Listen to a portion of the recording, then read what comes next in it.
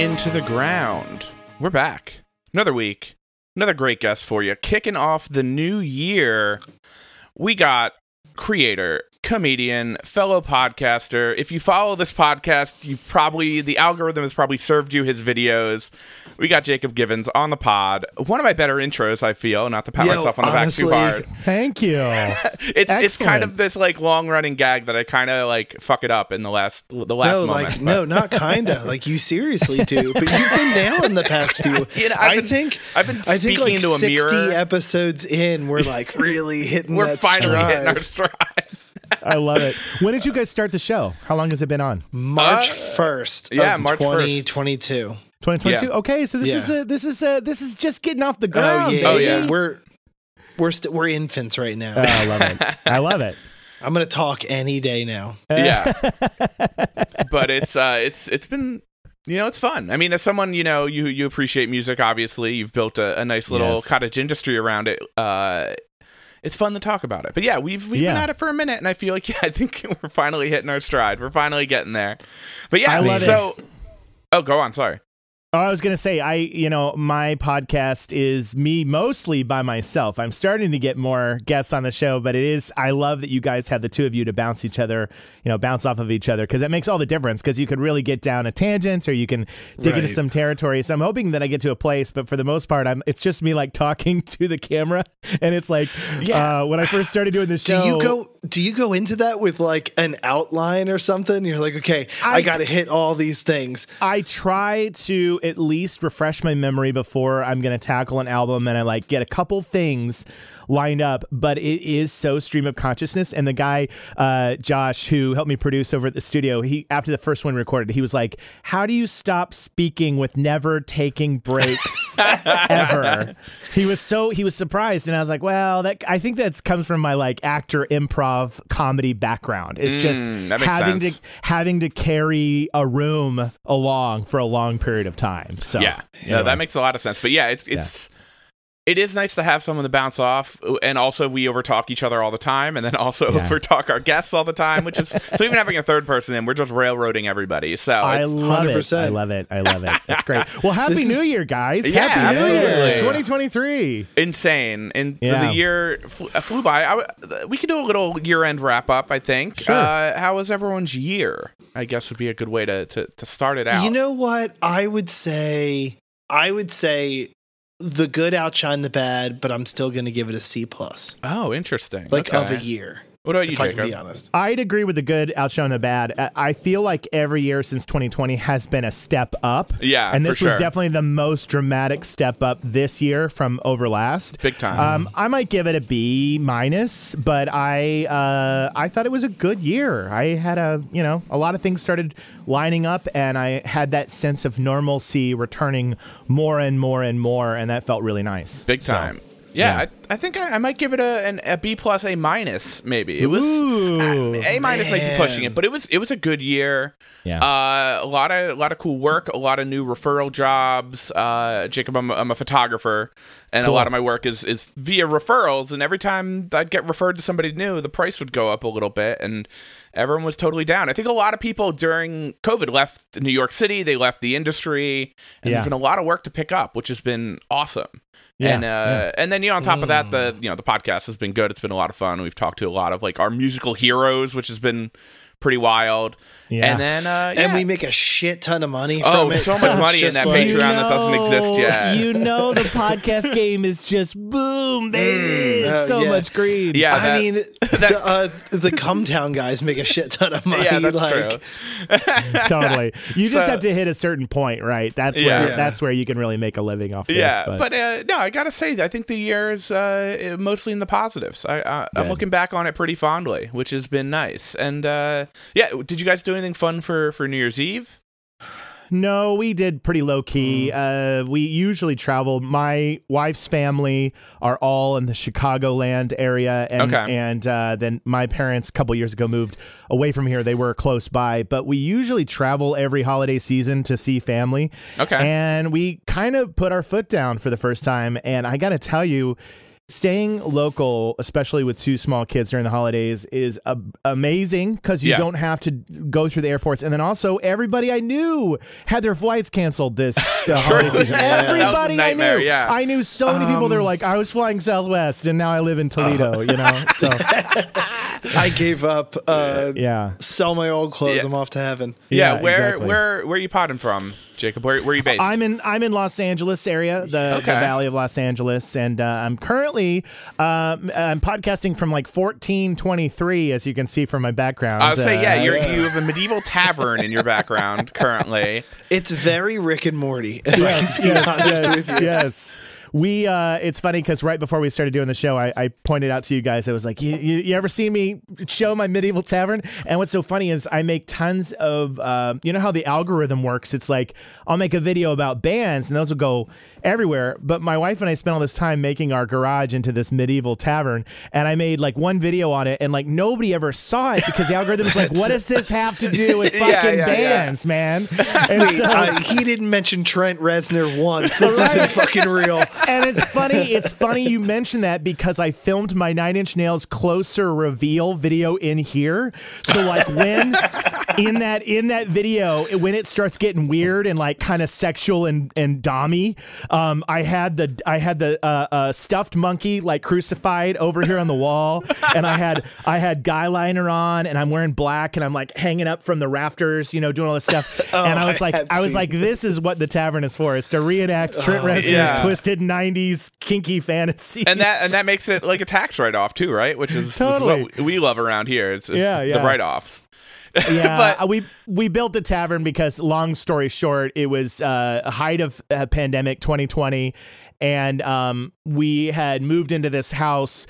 And the garage, we're just renting. I mean, that's the funny thing, is I don't even own this space. But we moved in this we moved to this place during the pandemic, and the garage was so awkward. They had this giant beam. You couldn't get a car in. It was just dead space. It was like there's no way to even use it, and we live in Southern California, so you don't have to have your car in a garage. The weather's nice enough. Mm-hmm. So we were like, my wife and I were about to celebrate our 20th anniversary, and the dream was to go we were wanting to go to Scotland. That had been like, that's the plan. 20th anniversary, we're going to Scotland.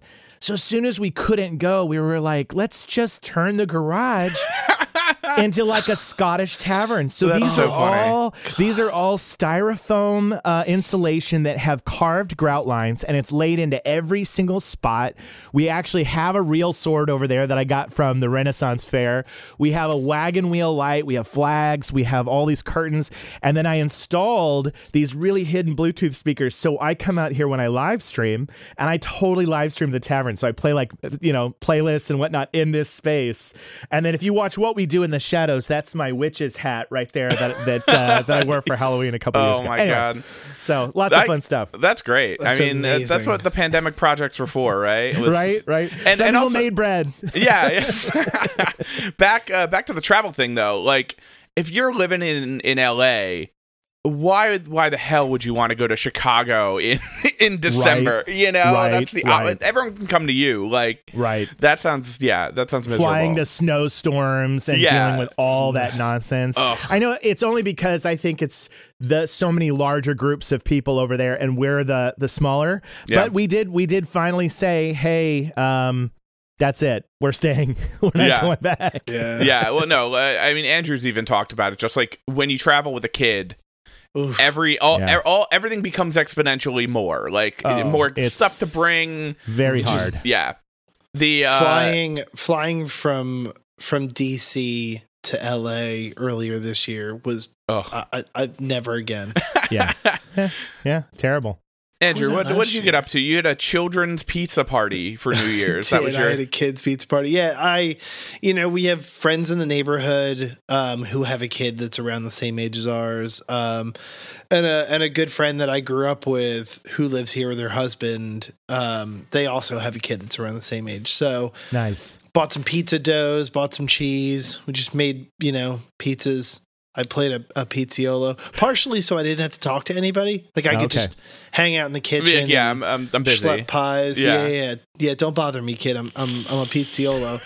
But everybody you need that on a shirt. Don't bother me, kid. Right? Don't bother me, kid.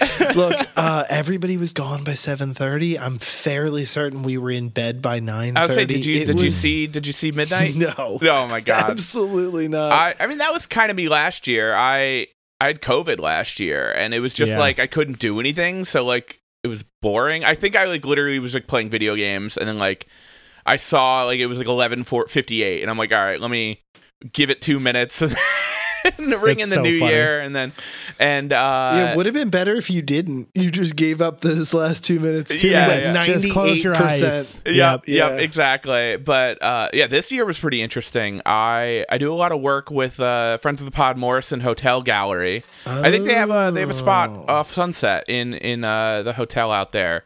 That sounds familiar. Yeah, it's like a fine art music photography gallery. They're one of my oldest clients in the city, in their New York space. Amazing people, but they co-sponsor an event at the Roxy Hotel. Okay. And they had me photograph the New Year's Eve party, which was great because there's been this nice trend lately of getting paid to party, which is awesome. I'm not even a big partier. Like it takes everything for me to get out of the house to go to something that happens beyond 11 o'clock at night. And getting paid to do it that'll get me out of the house. So absolutely. I think that was an Andrew WK album. Paid to party. Exactly. Paid to party. Yeah, definitely. And have you done an Andrew WK video? Is that too late in the repertoire? No. And the interesting thing is even though I do fixate on 90s, I'm still planning on getting into the the 2000s and even before. It's one of those things where I'm like, okay, I'm gonna hit all the heavy hitters from the teen years. The ones that really changed the game. But Andrew WK is somebody that I got to reference at some point in time. A good bloody nose TikTok is all I need. So. Yeah. So and about partying. Yeah. So what was cool though, Morrison Hotel donated or lended a bunch of Chris Stein photographs to hang around the hotel, which is awesome. And here's where it got a little crazy. They had a band playing, and in the band was Abel Ferrara, the director. Who did like Driller Killer and he did Bad Lieutenant. Like, wow. So he was up there fucking shredding on the guitar and like playing the harmonica. And then Jim Jarmusch was there. Awesome. So I had a nice little conversation with Jim Jarmusch, which was awesome. Legend. Yeah, very much a New York evening for sure. Yeah, no kidding. But what was great was 1 o'clock came and I was technically off the clock, so the camera went away, and then Party Dan came out for the first time in a while. I have one Party Dan. Party Dan was out. I get like 1 4 a.m. night per year, and I got this one out of the way day one, which it feels good, Awesome. You don't have to do it again for a while. Exactly. Day one. And but it was a really nice time. It was great to see everybody, and friend of the pod, former guest Nisa Neza was there. Shout out Nisa. Awesome. A lot of fun. So you guys are both East Coast, both of you, right? Yes. Originally I'm in Baltimore. Yeah, and I'm in Jersey City. Awesome. So. And you grew up together, or you've known each other a long time? It's 12 years, something like that. Something like that. Yeah, but we both grew up in the Central Jersey, South Jersey area. Where'd you grow up? Are you from Chicago area? No. I'm originally from Tulsa, Oklahoma. Home of the Hanson brothers. Yes, home of the Hanson brothers. And they're our claim to fame. No, they were coming up and getting big right when I was kind of on my way out of high school. That was like their heyday. Tulsa, Oklahoma, and then I moved to the Chicagoland area. Went to University of Illinois. And then moved out to LA in the year 2001. So I've been here ever since. And I had no reason to get back to Tulsa until recently when my parents moved back there. So now I got a reason to go back. But once I left Tulsa, I didn't really have much of an interest to return to that part of the world. No offense, Tulsa, but I've only been once, and it was for a Hanson show. Oh, it was actually for a Hanson show. Yeah, I worked for a band called Hello Goodbye, and I remember that band. They did a co-headliner in something 2009. Yeah. With Hanson. with Hanson. Yeah, why aren't we getting Hanson on the pod if you got this direct connection? And I joke about them because at Mbop, but those kids, those they guys, were really grown talented. men, What a fucking talented I've never seen dudes. anything like it. I've honestly never seen anything like it. They're so good. Like he was such a strong vocalist. They knew exactly what they were doing. They really, it's unfortunate that they were young and they had that hit because it gave them this kind of like, oh, it's commercial, it's gimmicky or whatnot, but they were really good. They're really talented. And some of those later records, I've listened to them and I don't go back to them very much, but they're great records. I agree. Really smart songwriting and they're amazing players. Yeah. Are we gonna have to do a circling back on a Hanson record? I guess we are. I don't know. I honestly, I don't ever want to listen to it again. I can tell you, I think it's great. It's just not. I mean, something you want to put in the rotation. It's like Jason Mraz. Yeah, I've heard it. I respect it, but I don't need it. I was gonna shout out and say, here's the thing. Early on in TikTok, Jason Mraz followed me and he's like commented a few times, and I just checked recently and he unfolled me. Wow. So we can smack talk Jason Mraz all you want. Oh my god. Jason Mraz, it's on site for you. What have I done? I've upset Jason Mraz. It's on site for Jason. So you've connected with, like, enviously connected with bands that it is like shocking, man. It is shocking. Tell me some of your heavy hitters. Who do you talk to on a regular basis? My God. You talk to Billy? So Billy and I have not had any one-on-one time yet, but not yet. But the current touring bass player of the Smashing Pumpkins is Jack Bates, and Jack Bates is probably 30. I want to say he is 30, and his father is legendary Peter Hook, the founder of Joy Division and New Order. That's insane. So that's his father, and so the connection to another nepo baby, another nepo baby. The connection was right when the Pumpkins were splitting up. Right in 2000, and Billy was doing Zwan and all that stuff. There was a short stint where he was even going on and playing with New Order, like in the year 2001, I think, somewhere around then. So he was meeting Jack when he was a little kid, and so anyway, there was a relationship with Billy and the Pumpkins like from a very young age, and Jack doesn't play anything like his dad. Peter Hicks plays, Peter Hook. Sorry, not Peter Hicks. I'm thinking of Patrick Hicks from TikTok. Right. Peter Hook plays, high string, very specifically his style. And so Jack learned on his own because he didn't want to sound like his dad. But he and I got along early on, and that really was one of the things that put me even closer to the whole Pumpkins camp. And so I got to meet Jimmy, I got to meet James, I got to meet a bunch of other people working on the cruise. Billy, every time I've seen them live, he's occupied. He has family, he has kids, he's got something going on. And I've just been like, you know what? I'm going to slow burn this until I'm sitting in the studio. It's only a matter of time, it's a matter of time, right? It's a matter of time. Oh, I love that. But one of my biggest ones recently, which was totally a surprise, was because I don't ever necessarily send out these things to make the connection. I'm going through kind of a checklist, and a lot of times I'll be listening to a playlist and a song will come on, and even though it may not have been high up on the priority, I'm like, oh, that would be kind of a funny video. And so I did Silverchair's Tomorrow. I saw that. Within 24 hours, people are sending it to Daniel Johns in Australia. And then he takes it, makes a video where he puts the robot voice on top of it and says, "Don't give up on your grunge dreams." Then before I know it, we're messaging each other.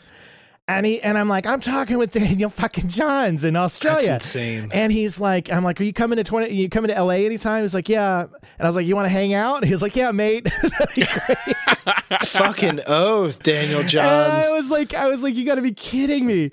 And so these things just keep happening where along the way, and even outside of music, I was a huge fan of the MTV comedy series, The State. Oh, yeah. Yeah, who and wasn't? Thomas Lennon was one of my earliest celeb follows, and I literally threw my phone Like I was sitting there with my wife, and I was like, Thomas Lennon follows me. And I don't know. That was huge for me. Yeah. I was like, no, oh my God. I would probably lose my shit too. Yeah, the Yeah, state was just- incredible, and like I mean, everything he's even done since with Hilarious. yeah, like Reno 911 and Totally. all the movies. I mean, he wrote all the like Night at the Museum movies. You know, Yeah. Yeah, he's so That's so talented cool. and such a funny guy, and then I've had Mark McGrath. He said some cool stuff in the comments. Lizzo commented on my Radiohead video. Lizzo.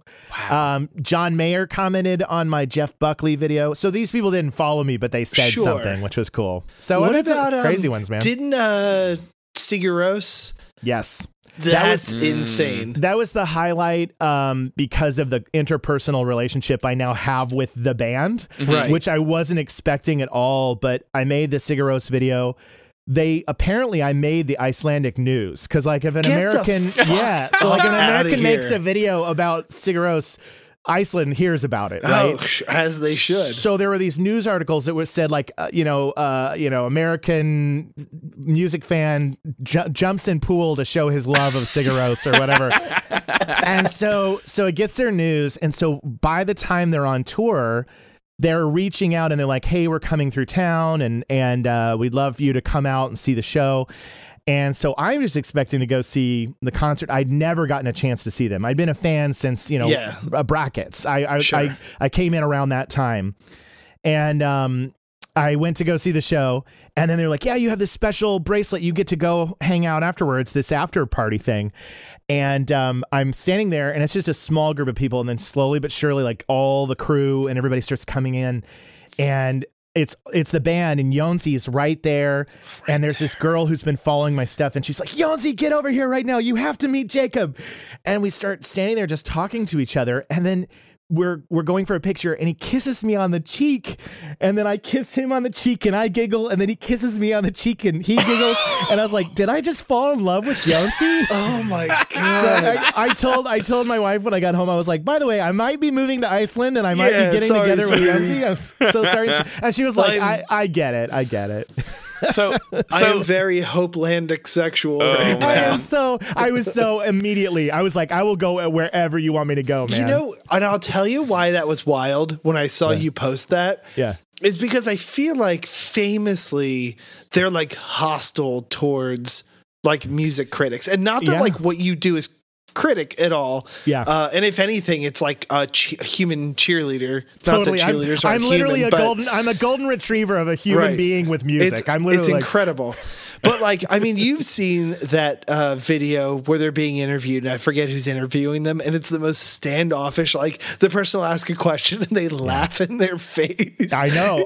Amazing. I had the same fears because I thought, well, there's the language barrier, and obviously I am so extroverted, and they are all introverted, and everything about the interaction I was kind of worried going into, but they just, I think maybe time and having American support for, where they're still very much cherished overseas. It's like, could we be forgotten in this part of the world? Are we getting as much, and so to have that, that uplifting of their talent and their music and their voice, I think they were just pleasantly surprised that it was still, something that was going to happen over here. So I was, it was great. It was awesome. That's really cool. When you sing along to the songs on that Brackets record, do you try to sing in Hopelandic, or have you come up with your own lyrics? I just hum along with the sound, and as a guy who never was very good at hearing lyrics, it was perfect for me because it was literally like, he's just using his voice making, the gibberish. And I was like, that works just fine. But I did have a friend who got into an argument before it was public knowledge that it was Hopelandic and gibberish. He and this other person got in a fight over what was being said. And it was so funny when it finally came out that it was nothing, because they were like, no, this is what he's saying. And they got so intense. That's so funny. I love that. I wanted to bring it back real quick. I just had to look it up. But you love the States so much. Are you familiar with the band Cake Like?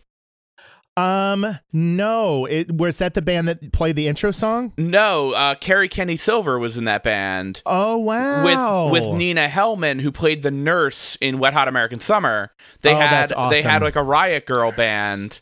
Oh, that's that awesome. like played with like Bratmobile and stuff of that era.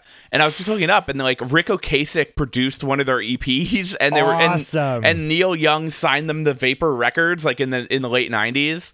And it's crazy. the musical connection just keeps going, but it's so funny. I've never heard of the band, but I mean, I think I recalled them all having many members of the state having their hands into music scenes as well. Yeah. Like you'll still see videos of David Wayne and all those guys like jamming and stuff in garages. Yeah, I think they have an alternative music background for sure. Well, I think they all met around like NYU and stuff, so it makes sense. Yeah, they're all film school New York kids. Yeah. So very funny, but I had no idea like Rick Ocasek and Neil Young had their hand in it too. It's pretty crazy. wild. Yeah, That sounds too big to fail. it does. Apparently, I don't understand. No one remembers them. So.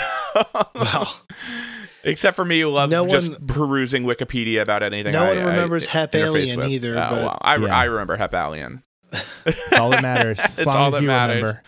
But yeah, so how long have you been doing the TikTok and Instagram reels of your current format, more or less, that you've seen? Like I said, your stuff is everywhere now, so it's everywhere, and it was working. all an accident. Okay. How long ago did you start doing it? The first one was May of 2021. So wow, we are literally coming up on of like a year and a half or whatever, And so, I mean, getting closer to 2 years, I guess. But it's funny because I've been in Los Angeles, like I mentioned, and I moved here as an actor. I came here from University of Illinois, Urbana-Champaign. I was an acting major. I was a stage guy. I did musicals. I was not a film guy, but I met some friends in college, and they were like, you should try your hand at LA, and trying to film and TV industry. And so that's what landed me here. So I spent a lot of time, like you do in the creative industries, like chasing the dream, right? Oh, yeah. And so year after year after year, whatever it was, whether it was a YouTube web series or making vines or all that kind of nonsense on your phone, I would always do it. And it was the first time that we get to global lockdown, and I'm getting messages over and over from friends that are like, do you have a TikTok? Do you have a TikTok? Yeah. And I'm like, no.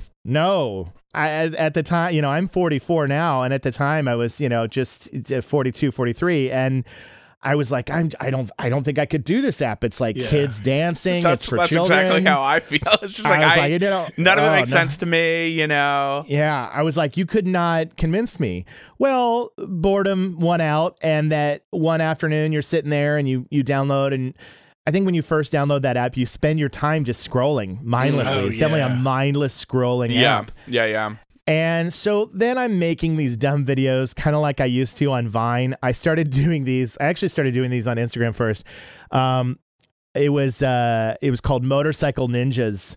And it was basically, I was out with my son during the pandemic, and he had like a ninja outfit on, and he was pretending he was riding a motorcycle. And I was like, that would be the most absurd group of ninjas to be so noisy. Like it would be so funny to have like a squad of ninjas that are all on motorcycles. It's like they're coming right away. So I made this bit, and only my friends were, getting into it, and they thought it was funny. And I would post it on stuff. And then I started like, I'll post it on TikTok, and nobody was watching. Again, at this point in time, it's like 20 people following me on there. And then one of them being Thomas Lennon for some reason. Yeah, one of them, Thomas Lennon, surprisingly. First 20 followers, dedicated fan. Great for a Reno 911 reboot. That would actually be a perfect Motorcycle joke. Ninjas, right? Yeah. Right, totally. So I'm sitting there one afternoon in May, and I'm thinking about, like, I'm just kind of sitting there listening to music, and I was thinking about Nirvana and Smells Like Teen Spirit, and obviously I know to us that seems pretty stock, and it gets talked about so much now, but if you really do go back in your mind and think of like that pivotal moment, I do remember watching TV and literally being like, what's happening right now? Because for where I was in Tulsa, Oklahoma, I'm only relying upon what's being fed to me via MTV. And I'm only, I'm at a certain age. It's 1991. And when I saw it, it took my breath away. And I was like, this is going to change everything, And so I made a video where I had the clip playing back and forth. And I was so new to TikTok that I didn't even know, like, I was choosing the audio clip that they give you. And so the song begins from the one that they give you. And I film it back and forth. I like stop right there. Somebody comes over and I put it in my pocket and I don't publish it. And I go inside, and then the next morning before work, I get up and I open it up, and TikTok's like, you have an unfinished video. And my finger is like hovering over the delete button because I'm like, this is dumb. Who's going to care? It's not the high quality of Motorcycle Ninjas, that's for sure. What is, though? I don't want to disappoint my fans. I don't want to disappoint all 23, including Thomas Lennon. So I hit publish, and I put it in my pocket, and I forget about it. I don't even think about it. I go to work. I'm there all day. At lunch, I open my phone and it says 70,000 views. And at this point in time, that is the most views that I've ever gotten on anything that I've ever put out there ever. Oh my God. And I was like, oh my God. So I'm just kind of casually keeping my eyes on it. And by the time I get home, it's like 150,000. By the time it's the evening, it's 300,000. It's moving. And so the next morning, I'm like, I wonder if I could do it again. So I sat down and I did Radiohead's Creep the next morning. And within that week, both those videos crossed 1 million within a couple days. That's insane. Get the fuck out of here. Yeah, it was like 1 million. And I was like, I can't believe this is happening. And then it was really, I think the point of no return was 2 weeks later, I did Rage Against the Machine's Freedom. And my mom is visiting. She doesn't live here. We're sitting at like breakfast. And I'm getting sent articles. It's like Spin Magazine, NME, Louder.com, MetalSucks.com, all these articles, and they say comedian Jacob Gibbons shows you what it feels like to hear a 90s song for the first time.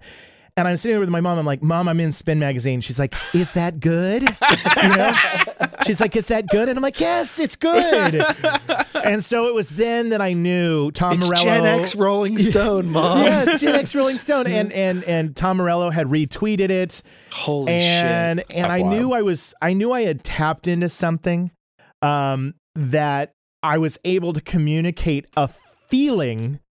And I was like, I'm going to run with this because most songs that you hear where the distortion kicks in or the audio takes you in a place that you're not expecting or there's a vocal that's unusual. I was like, a lot of times we find ourselves, you guys are music fans like me. Sure. You go, it's like, when an anvil hits a battle axe and then there's an explosion and you're trying to explain the feeling, the visceral gut reaction you have to music. And boy, it's hard. Right. But this platform was giving me a way of like using that acting, comedy, improv and pulling my face because I am a ham, And I was like, I can make it something where people go, that's how it was. That's how it was. Right before we started recording, I watched the one for Hum. You did the explosion. With had some great, some great set work, some great practical effects going on. Yeah, had a fog machine on standby, and told my wife, I said, make it look like a bomb has gone off. Put some soot all over my face, and that's all I need. So that's great. Yeah, it was very very apt for sure. Thank you. So that's the story. That's the band from that Cadillac commercial, right? Yeah. Well, didn't they famously have their song played in a Cadillac commercial? Wasn't it Hum? Yeah. We talked about Inlet. And it was the most esoteric Cadillac commercial. Like somebody looks up and stares at the stars when it hits, and you're just like, am I gonna cry? Every Gen X person was like, I'm gonna buy one of these. It's time. Their wife's name is Darla somehow. Mm-hmm. Star, I'm getting out of here. Yeah, buying a caddy.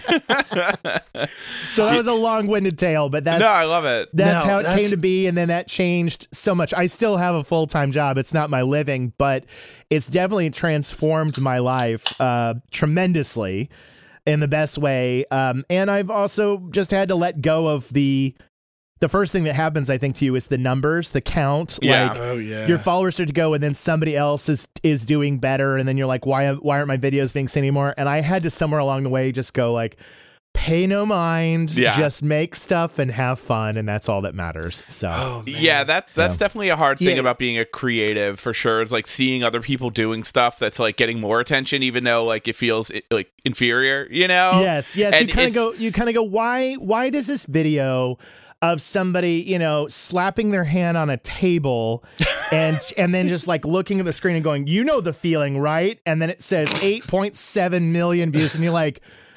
okay.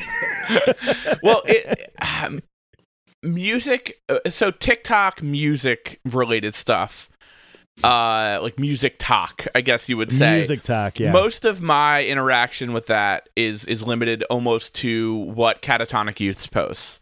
So just the worst of the worst. Are you familiar with Catatonic Youths? No, I'm not. Oh, it's a guy. I think he's far too positive of a person that's true. To know what Catatonic Youths. It's someone who is cultivating like some of the worst music content out there. Really? I think he was like the merch guy for Me Without You. He's from Philly. I know that. But his same deal. His stuff is just skyrocketed. But he posts this one kid who is like totally Gen Z. He's like slouched on a couch talking with his hands, and he's like, here are the top 5 songs you need to hear when you want to feel like the main character. And then he'll play like M83. Like totally. Or be like, top 3 songs when you want to be a villain, and just like, and it's just all this weird Gen Z talk, and he's like really like, and then someone posted a ton of pictures of him in the IDF. Oh my god! Like, oh my god! It's very funny, but like that's the kind of music TikTok that is out there as well, and they're the people too. Like they're getting, like he's playing someone like a New Radical song. And there's 10.8 million views, Totally. And it's just like, oh, you're just looking through, like, now that's what I call music volume 4. Like, totally. That's what you're doing. There are guys that have channels that just sit there, and no discredit to them, but they'll just sit there. Oh, we'll discredit them all day. They're sitting there, and I'm they're here just to roast, bro. Name names. They're listening to the song, and they're just going, yeah, and you're like, what? You're just gonna play the artist's song for me? Right. And then I'll get people in my comments too that go, I can't believe you have a following for just showing that you like music. And I'm like, well, give me a little bit of credit. I can only write a bit and perform it and edit it, and there's takes some time. sort of artistry behind it. Totally. Start to finish. How long does that process take you? A couple hours? It depends. 3 hours? It depends. I've been fortunate, and this is the hilarious thing. The ones that take me 10 minutes are the ones that are a million. And then the ones that I like spend like so much time. Let me give you a perfect example. The one that I made for Primus, for Jerry Was the Race Car Driver, doing the claymation took me like fucking 3 hours with Play-Doh, bro.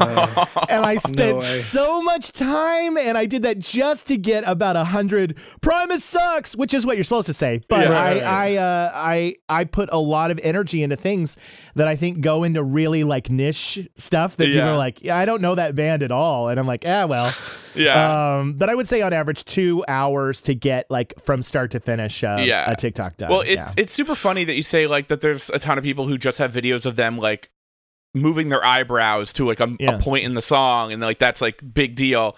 And I mean, it kind of falls in line with that whole like the Twitch phenomena, that we're all a bit too old to figure out, but like or even like unboxing videos with like young kids especially. It's like totally these kids would rather watch someone play a video game or watch someone open a toy than like play a video game themselves or play with a toy themselves, and it's this weird like third party feeling that people are latching on. Like no one wants to experience it firsthand, but they want to watch someone that they like experience it for themselves. Yeah. And it's something that'll never make sense in my brain. It's insane, the content. I have a 7, almost 8-year-old nephew, who like YouTube is all he watches. Oh yeah, it's all my boys watch. And there was a while where he was talking to me about Pokemon, and I was like, oh, that's cool. I like sort of know about that. And I find out like he's just watching YouTube. Like he doesn't know anything about it. Sonic the Hedgehog. He was super into Sonic the Hedgehog. Didn't know it was a video game. It's like the complete disconnect that I'm like, oh, this is cool. Oh, this isn't cool. Yeah. It's really unusual. Yeah. But that's funny that, I guess that ties in with like, oh, you're just watching someone else listen to a song. and that's content. It slots right in with that weird voyeuristic kind of like thing, you know? Is it weird to listen to a podcast to hear people you don't know talk about a record? I don't know. I mean, here's the thing. This is like in the format of radio, essentially. But I think the biggest shift that I saw somebody else say something about this the other day, which is even social media itself. We've gone from being I'm sharing what's going on in my world to being in a performative world, which is I'm performing for people. I'm performing for strangers. And our children, this generation now, the reason why they watch YouTube, my 8-year-old watches, a gaming channel. He dreams of one day that he'll get to have a gaming channel and people will watch him on YouTube. And I've had to break the reality to him. I'm like, YouTube may not exist when you're, out of college. We don't know. This is a application that could hit saturation point. But it's just interesting, the feeling of I need to watch others because then maybe one day people will watch me is almost the mindset that everybody's getting into, right? So here's a great question. If I do say so myself, if I do say so myself, I believe all my questions are pretty great. But with your kid being around that age, do they give a shit that you're fairly well known on TikTok? Yeah. My oldest, my 14-year-old, doesn't do TikTok. His friends know, and we have a couple people in the circle that are like, "Oh, that's so cool that your dad's like, a big deal." Yeah. On TikTok, but it's funny because a lot of they've already grouped my level of success on TikTok as old person TikTok. You know what I mean? Like it's not, never really my Asian dad. Yeah, exactly. My Korean dad. Yeah. It's like, I'm never going to be the guy on there doing this, talking about no cap and I think you should be though. I think that is not bussin' for real. Yeah, you need to get like an alternative like character going where where you need to be like 10 bussin' songs, two dangly earrings, and like really, really bright like neon colors, like it's the 90s again, and top 3 bussin' songs. This song slaps. But that's so they've already understood that. And then my 8-year-old, he's always pitching me ideas for TikToks that I should do. Okay. So a lot of times I have to pretend that I've made them and show him, and then I don't publish them. But he really wants to be part of the creative process. Yeah. You need to set up like a side channel that like you can show him songs for the first time. Totally. And that, he can move his eyebrows to the change from the verse to the chorus, and right there, 12 million views. You can throw ash in his face if you'd like. Totally.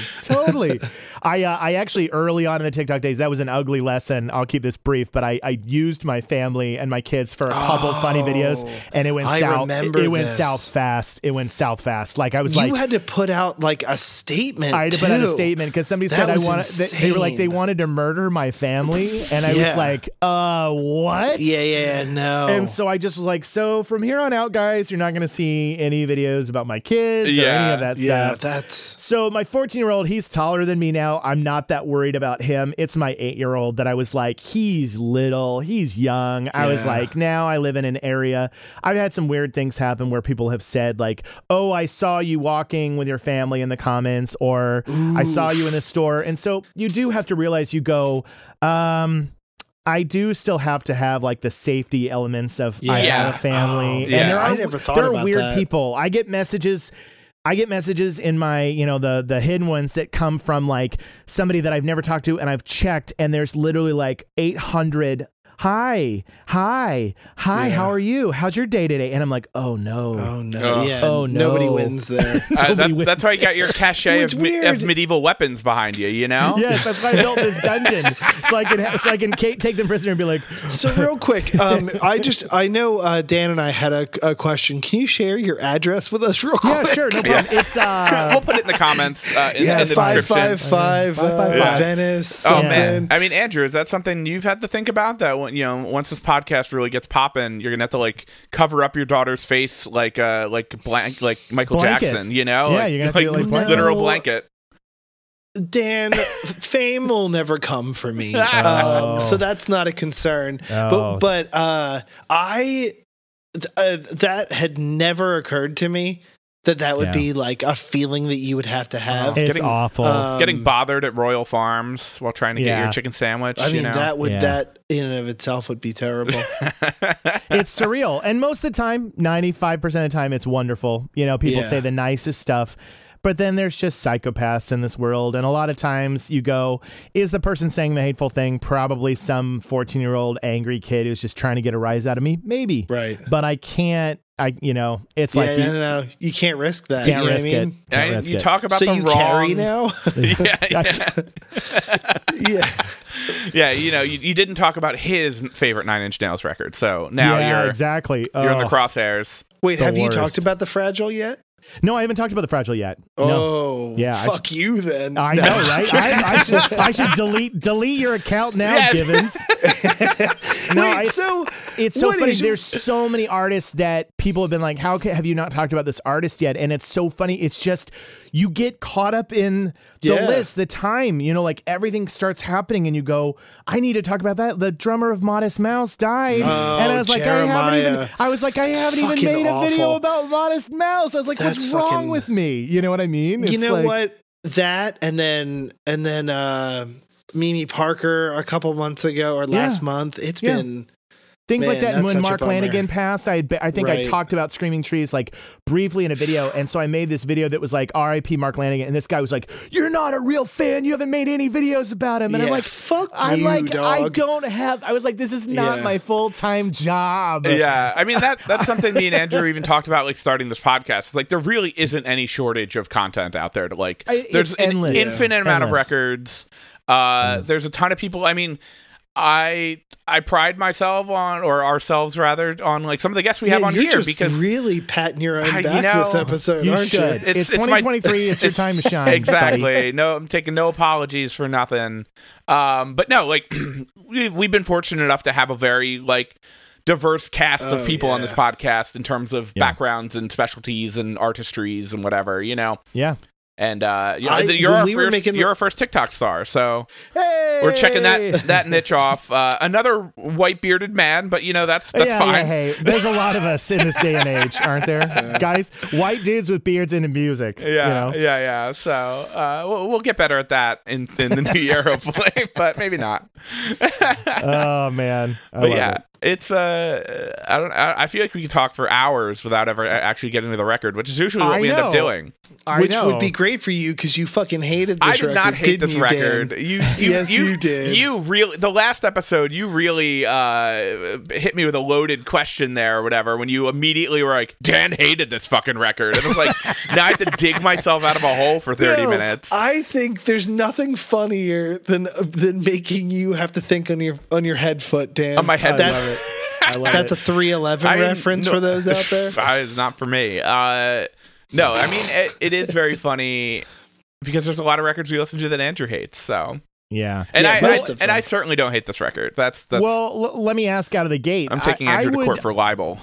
I would gather you guys both seem at least a few years younger than me. We look like we're probably a couple years apart in age. I turn 42 this month. Okay, so about 2 years difference. I'm 35. And 35, it's very rare that I'm ever the youngest person in any situation. So yeah. So I really feel whenever I get in these conversations, the 90s was such a specific time for music that your year really, really does make a difference, because a song that's dropping your 8th grade year as opposed to your 5th grade year, as opposed to your senior year, it's going to just land at a different time. Mm-hmm. You're making out differently. You're carrying your bag differently. Your entire, whatever your Holden Caulfield headspace is at, you're in a different place. And so I feel like whenever I find somebody who isn't my exact same age and there's artists that we don't quite see eye to eye on, I'm like, well, that makes perfect sense, because my friend who was a sophomore when I was a senior was much more into this because it spoke to them clearly. Yeah, so that would have been my guess. I guess before we make the full transition into that half of the pod, in terms of, like my interaction with this record, I've always obviously known who Smashing Pumpkins were. You know, I've known all the hits. Everybody's gonna know. I know. We just let it out. I mean, that's the thing for 2023. More gatekeeping. We're gatekeeping more. Gatekeeping, which is why I'm on this podcast so quickly. Andrew tried to gatekeep our good friend Norman Brannon from The World. Yep. Couldn't do it. Very funny. Somebody's That's kind of a joke we had. There was a tweet that went out. Do you know the band Turnstile?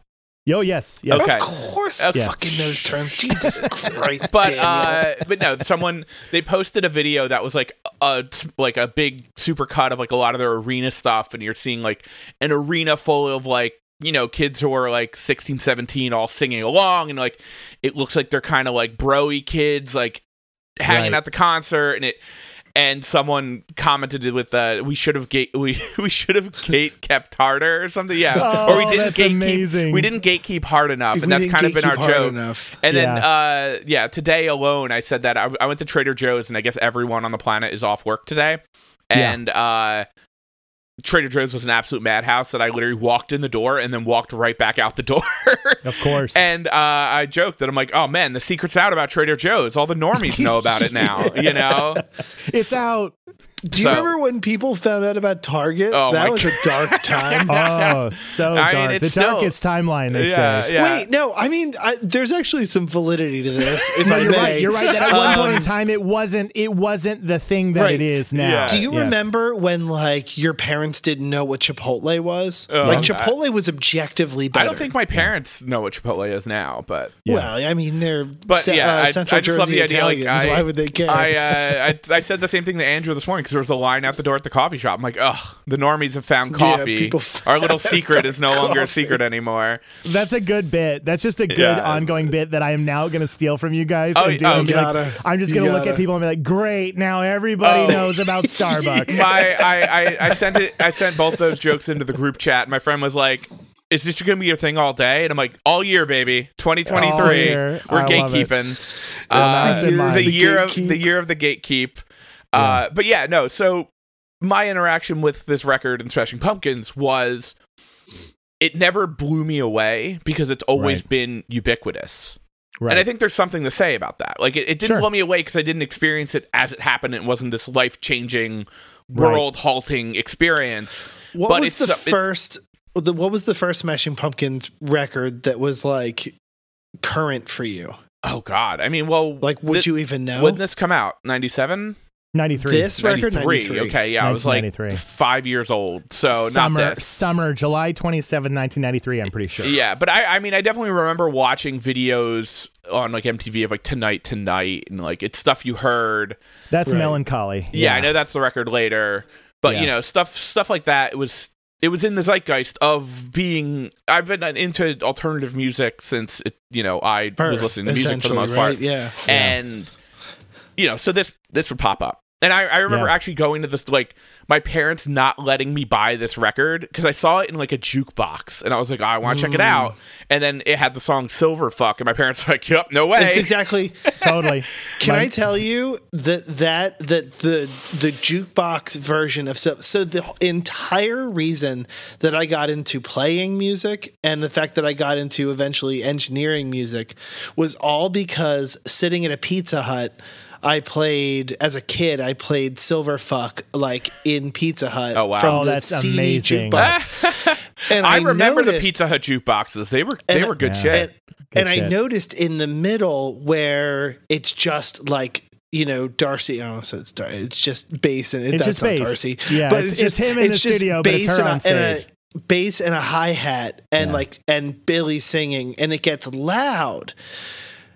And so when the song kicks back in, it like blows the speakers because of the compression. God. It was the first time I realized, I was like, oh, there's like something mechanical that's manipulating that, like in this space. And I want to know what that is. So that's amazing. I realized this week listening to this record, I realized how many like huge lifestyle decisions I've made based on like my lens of Siamese Dream. Oh, I love it. Just my lens of Pizza Hut and music in general has a lot of overlap. No, I'm not. I'm not even kidding. Red cups with the little stained glass. Oh my God, yes. So funny enough, I I do very much remember the jukebox in Pizza Hut and definitely having a lot of this era of music in it. But there was a weird promotion when like burning CDs was like a cultural new thing. And there was some weird promotion that was early internet where you could they would send you a custom burnt CD from Pizza Hut. And they had like a bunch of weird licensed tracks you could choose from. What fucking intern's job was that? And God. I literally, I gotta find it. It's definitely like still in my big CD book, like in my parents' house. You have to find it. Collector's item. It's a CD, and I think it has like "Genie in a Bottle" by Christina Aguilera. It's got some. You can choose like 5 songs, but 2 of them are MXPX songs. I think one of them is "Chick Magnet," and one of them is like some other song of Life in General. And I wish they had changed the lyrics to apply to the Pizza Hut, like pepperoni in a bottle, whatever. Just like it's like terrible, like cross promotional stuff. But that was like my introduction to like, because I literally was like, I went through like what was in the alternative music selection, and it was like MXPX, and there might have been like an AFI song or something. Like, well, that's like the Doritos Civ pick. It's the crossover is so bizarre, but yeah, funny enough that you bring it up. Pizza Hut plays a large role in my early musical like experience. But I like to paint the scene. I like to paint the scene of him playing Silverfuck in a Pizza Hut, and I'm just traveling. I'm road tripping with my family through, and we've stopped randomly at this Pizza Hut, but it's the one that you work at. And I'm sitting there with my family, and Silverfuck's playing, and I look over, and you're looking at me, and you're just nodding slowly, and I'm looking at you, and it's on the bass breakdown part, and then we're just both like, ah! Yeah. Oh, and I'm my God. mouthing, I hear you whisper. Yeah. Sultry. My other early Smashing Pumpkins experiences though was in high school. I was like a skateboarder, and I was wearing the skateboard company Zero, and they had a shirt that said Zero, and all of the Gen X teachers, which would have been like the newer teachers at the time, were all like Smashing Pumpkins, and I'm like, actually it's skateboarding. No, it's skateboarding, and they're like, oh. Never mind. Yeah, super super funny. But yeah, like I said, it was something that was always around. So yeah. It's something I enjoyed, this record, obviously, but it never had that earth-shattering moment because it was always around when I was coming up in the music world. Yeah, this album has the earth-shattering because of, like I set up that moment in time, that exact split. I talked about early on about the TikTok for Smells Like Teen Spirit and that being the thing in 91, but from 91 until 93, we were getting Pearl Jam, Soundgarden, Nirvana. MTV was really making a lot of decisions as to the Seattle music scene that we were going to be given. And so, which I loved all of it. Alice in Chains, loved. Absolutely. I went crazy for all of it. I bought every single thing. I was playing guitar and I was shifting out of heavy metal. And heavy metal. I listen to much heavier shit now, but back then it was Metallica, Megadeth, Testament, Pantera, all that stuff. I was moving over into alt and grunge, and somebody had shown me some of Gish, but it was like a dub tape. It was on like a kind of a retreat, like a school retreat type thing. It was a Pizza Hut burnt CD. Pizza Hut, yeah, exactly. And it was a mixtape. And I heard some of it, and Gish is very psychedelic. The guitars are much more trebly. It's a little bit more of a jammy record than it is, really kind of, it's just a little loose, and which is cool, which has got its own thing going on. But at the time, my brain wasn't dialing in on that. And then it was around this time that the single soundtrack drops before the movie. It like comes out before the movie, and I went and bought the single soundtrack with no idea that I'd be going to the theater with some girl on an awkward date to watch a movie about dating and getting somebody pregnant in Seattle when I'm a teenager, and I'm like, I don't know what these things are. And now she's your wife. And now she's my wife. And so I bought the soundtrack, and as I went through, here we go. We got a Soundgarden song, we got a Chris Cornell song, we got two. And then you hear Drown. And then I hit Drown. And it's the most fucking insane. Like, no guitar tone has ever fucking existed like that 100%. In the history. You're saying exactly what happened, which was the majority of people I knew who heard Drown, they'd get to the feedback ending and they'd turn it off. For me, it was like whale calls. Like I literally was like being summoned into the ether, like rising up. And I was like, I don't know why this guy making squeals and screeches with his guitar is taking me to some other plane, but it is. And I could hear the switch from Gish into Drown as the tone was getting warmer. Right. And so I say all this to say, when Siamese Dream was dropping, I knew it was coming. I was ready for it. Cherub Rock had come out, and I could hear how he took, and I said this in one of my first Pumpkins videos, the distortion of that big muff pedal. That setup was like caramel. It was sweet. It was thick.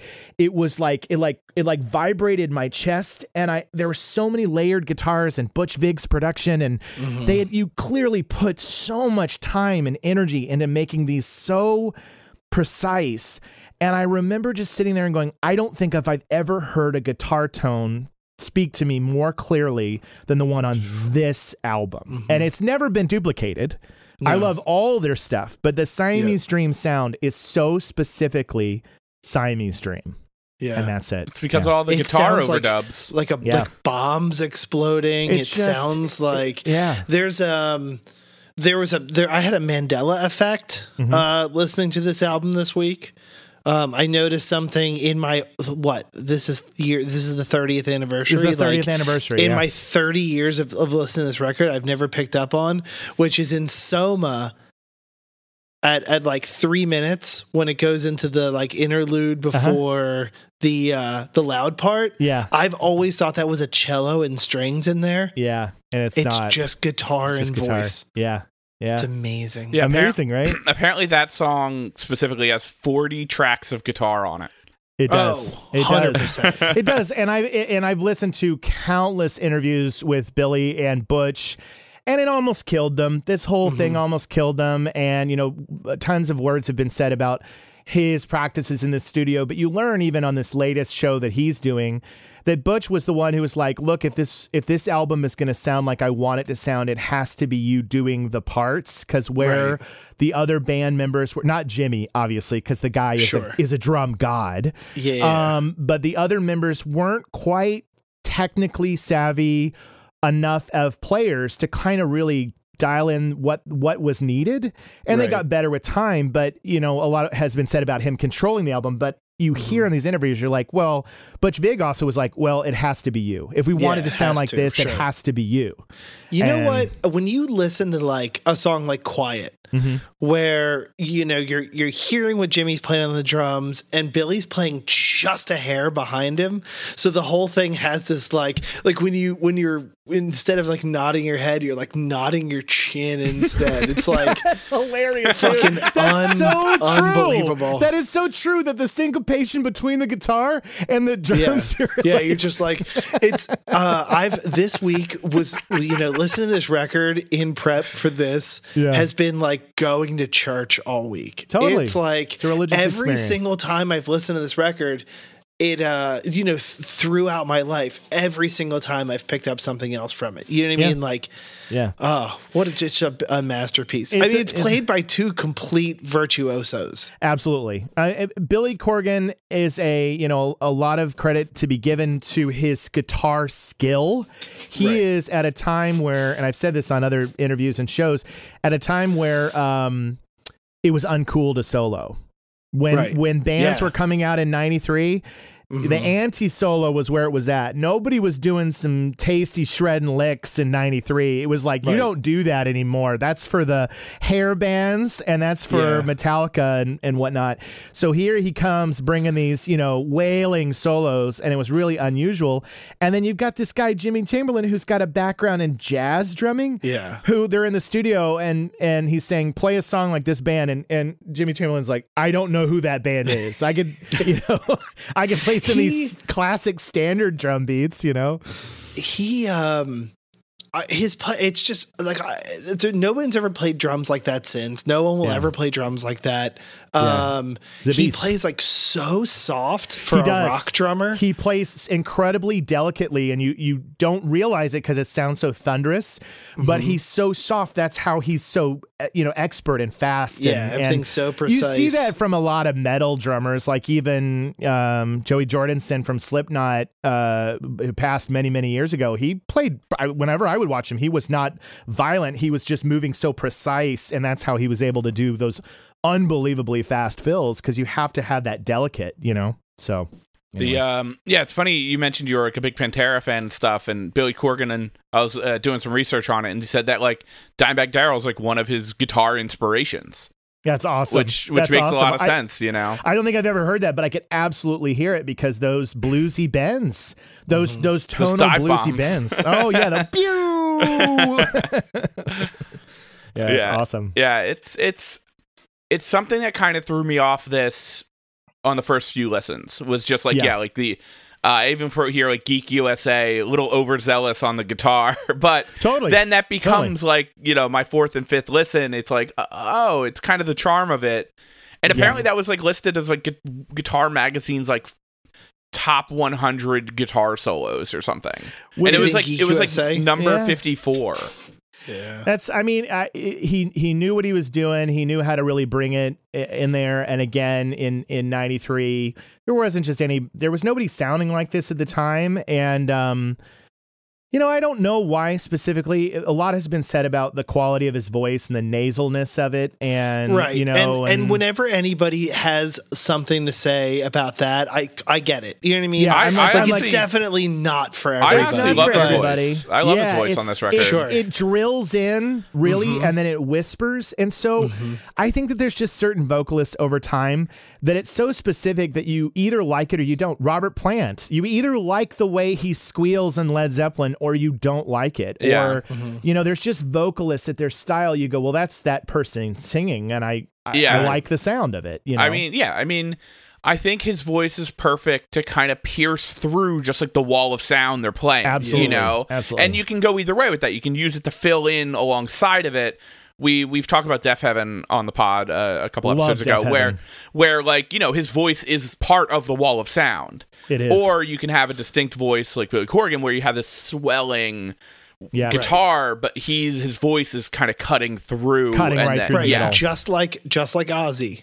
I mean, this. That's very true. So much of this is Sabbath, like complete Sabbath, like 100% riffs on top of riffs on top of riffs, and then like a very unique voice, that's a very specific frequency that sits perfectly in the middle. Yeah, he's hugely inspired by Sabbath. That was one of his biggest. So you can hear it. You're like, here's that Ozzy frequency over Iommi riffs, I think what sets this record specifically apart, though, is how melodic all the parts are.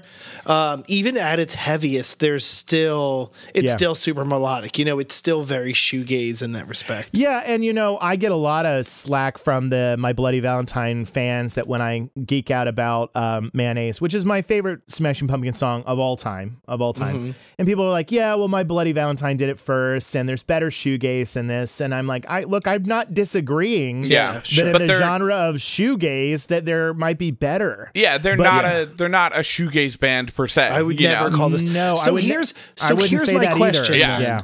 What if you had to curtly make say what this record is, what would you say? Like, what genre would you call it? It's funny. I would say Sonic Caramel. That's what I would say. I defined my own the genre. classic Spotify genre of go to the music store and ask for the Sonic Caramel section. And it's just this, and it's so funny that you ask that, because you can't say grunge. They're definitely not a grunge band. Right. And this was the peak of where the word alternative was being latched onto everything. So that would be where they would be thrown. But they are a rock, a rock alternative band, and that's all you can really say with walls of sound and solos and because they're not good production. Like you said, they're not grunge. No. They're not shoegaze. No, they have elements of dream pop. It's it's very much like like Black Sabbath through the lens of like 70s glam. Totally, you know, even down to what they dressed like. And that was another thing. My wife and I would listen to this record a lot this week because it's one of the few things we could agree on in the car. Yeah. But something that I looking back at pictures of this era, and even like sort of, I gotta tell you, I'm up until Billy cuts his hair. What are you doing? You know what I mean? Like, there's some magic lost there. But, like, I feel like one of the big reasons culturally that I like the Smashing Pumpkins at like sort of a adolescent, like formative age was that like it was helping me look at what I viewed as like masculine. You know what I mean? Like I obviously was like huge into baseball, but like, the rock and roll stars of the time, like Aerosmith and stuff, I was like, well, that's definitely not for me. You know what I mean? Me neither. And there was something like showy about wearing like a man wearing a big like fur coat that looks like a robe that was like, I for some reason identify with that. Yeah. I could never do it, but I did. I imitated the style, the 70s butterfly collar, paisley shirts. I 100%. You can find pictures of me in high school. And I went to the Salvation Army and I went and bought all these disco, bell bottoms, did the whole thing because it really did resonate with me because I too, being from Tulsa, Oklahoma, was surrounded by bros and athletes, and I just come out of metal, but I also came from a very religious household, and so my parents were not okay with like metal shirts and black clothes. They were not comfortable with that at all. So I had to find like ways of expressing myself that they weren't going to call like the pastor of our church and be like, Jacob's on the drugs. So I the 70s clothes, my mom was like, well, they're not very nice looking, but she didn't have any problem with me wearing them. And so I really liked that era. And then when you get into Melancholy, he it's interesting because he talks about in these interviews recently about how the era of Melancholy is a direct response to the fallout of Siamese Dream of what's expected of him. And so he shaves, puts on a costume, puts zero on his shirt, wears silver pants, and decides, all right, I'm going to be a caricature of what you want me to be, which, I mean, hey, he's in his 20s. He's working some shit out, in the public. I mean, look, I don't know if I don't know what it's like to be famous, but sure you do. You're famous right now. I feel like he goes, past a door when he's wearing like ball gowns to perform. Yeah. He sort of loses me a little bit. I get it. Look, it's like being a fan of anybody, like whether it's a sport team, a player who you're like, I love their craft and I love what they do, but I have no understanding as to what wakes up and drives them every day. Sure. So if Dennis Rodman was at the height of his days, killing it on the court, and he was coming in and wearing a wedding gown and a press junket, you're like, I don't know what the story is as to why you want to do that, but all I need to worry myself with is that you play really good basketball. And so this is a funny example for me. All my Chicago guys who listen to sports will be like, Jacob never followed sports. I think everyone followed that era of the Bulls, though. Like, exactly. Whether you cared about basketball, like I followed that era of the Bulls, and So I knew that enough to make the analogy. So when he makes these decisions, I kind of go, is it something you go, I never know what to expect from this guy. I never know what to expect. And even with his musical journey, it has been, it's one of those things that, look, if I come out and I say, I really like where Autumn is going, 95% of people are like, ugh, God. And I'm like, I don't know, dude. I'm just kind of along for the ride. But he does do some really unusual choices, for sure. I don't know anything about like his personal shit. You know what I mean? Like I remember looking into it and hearing that he was like into wrestling or something. And he owns his own wrestling company. He owns the National Wrestling Alliance. That's insane. Yep. I was like, whatever, man. Like, you know what I mean? I don't know anything about him personally. And I feel like it's kind of a good idea with musicians being musicians. Totally. You know what I mean? There's I care about your art. I don't care. There's a feeling also about, since I got closer to the band members and working with them, is that all I ever want, meeting Jimmy was a dream come true. James was exactly as I expected him to be, in that he was dry and looked half annoyed with me the whole time. But I think that was what he does. But Billy is one of those people that I'd love to meet him, but I only want to meet him if he doesn't see me as somebody who's just like, please pay attention to me, please. I want him to see me like, oh, this guy makes videos. And I think he would be a good asset to the Smashing Pumpkins team in terms of making content and things that people would enjoy. I want him to see me like that. And so I do think it's really interesting when you have these people that have been music idols, people you've loved their work for 30 years, and you go, I don't ever want that to be ruined. I don't ever want that to be taken away. Yeah. And so the closer I'm getting to artists and interacting with them, I am trying to cultivate a relationship in such a way that I can still love their music and not, fall into a trap of where I'm like, oh, I loved everything this person did, and then they said this one thing, and it was, well, it was all over. There's 0% chance that I don't meet James Iha and say like, dog, I loved your solo record. Yeah, I legitimately love. And this is what record. He'll go. This is what he'll do. I'll give you the James response. He'll go, thanks. Well, you saying that makes me feel validated. I feel that's exactly what I feel like whenever you meet people like that, though, you kind of have to throw them kind of a curveball of what you like. Like, you wouldn't be able to be like, oh, I love Siamese Dream, No. You'd be like, I like Machina. Yeah. Or not even talk about his band. You'd have to just walk. You'd have to walk up and be like, I have been listening to the most amazing 1986 recording of Toto. And let me just tell you. When I met Jim Jarmusch the other night, I literally was like, hey, I loved you in that documentary Uncle Howard, which is this incredible documentary about a guy who finds his uncle's like footage from a William S. Burroughs documentary he made in college. I love it. And he's going through all this like unseen B-roll footage of William S. Burroughs like having dinner with Andy Warhol in the bunker. And there's a moment where him and Jim Jarmusch go to the bunker on Bowery and see like what it looks like, and it's but it's like, oh, I like this one thing that you were a part of in this documentary about someone that you respect. And he was like, wait, you saw that? And I'm like, yeah, absolutely. I've been trying to watch it again. It's not streaming anywhere and hasn't been for years, but it was that's like that's like when I worked at Whole Foods and Sigourney Weaver came in and somebody said, I loved you. That has been my crush since I was a kid. Yeah, I loved you in Galaxy Quest. I'm like, oh my fucking God. Well, I mean, that reminds me though of when we had Hans on the pod and he talked about when he worked at Kim's Video and he met Kate Bush and like he was like, can I give you a hug?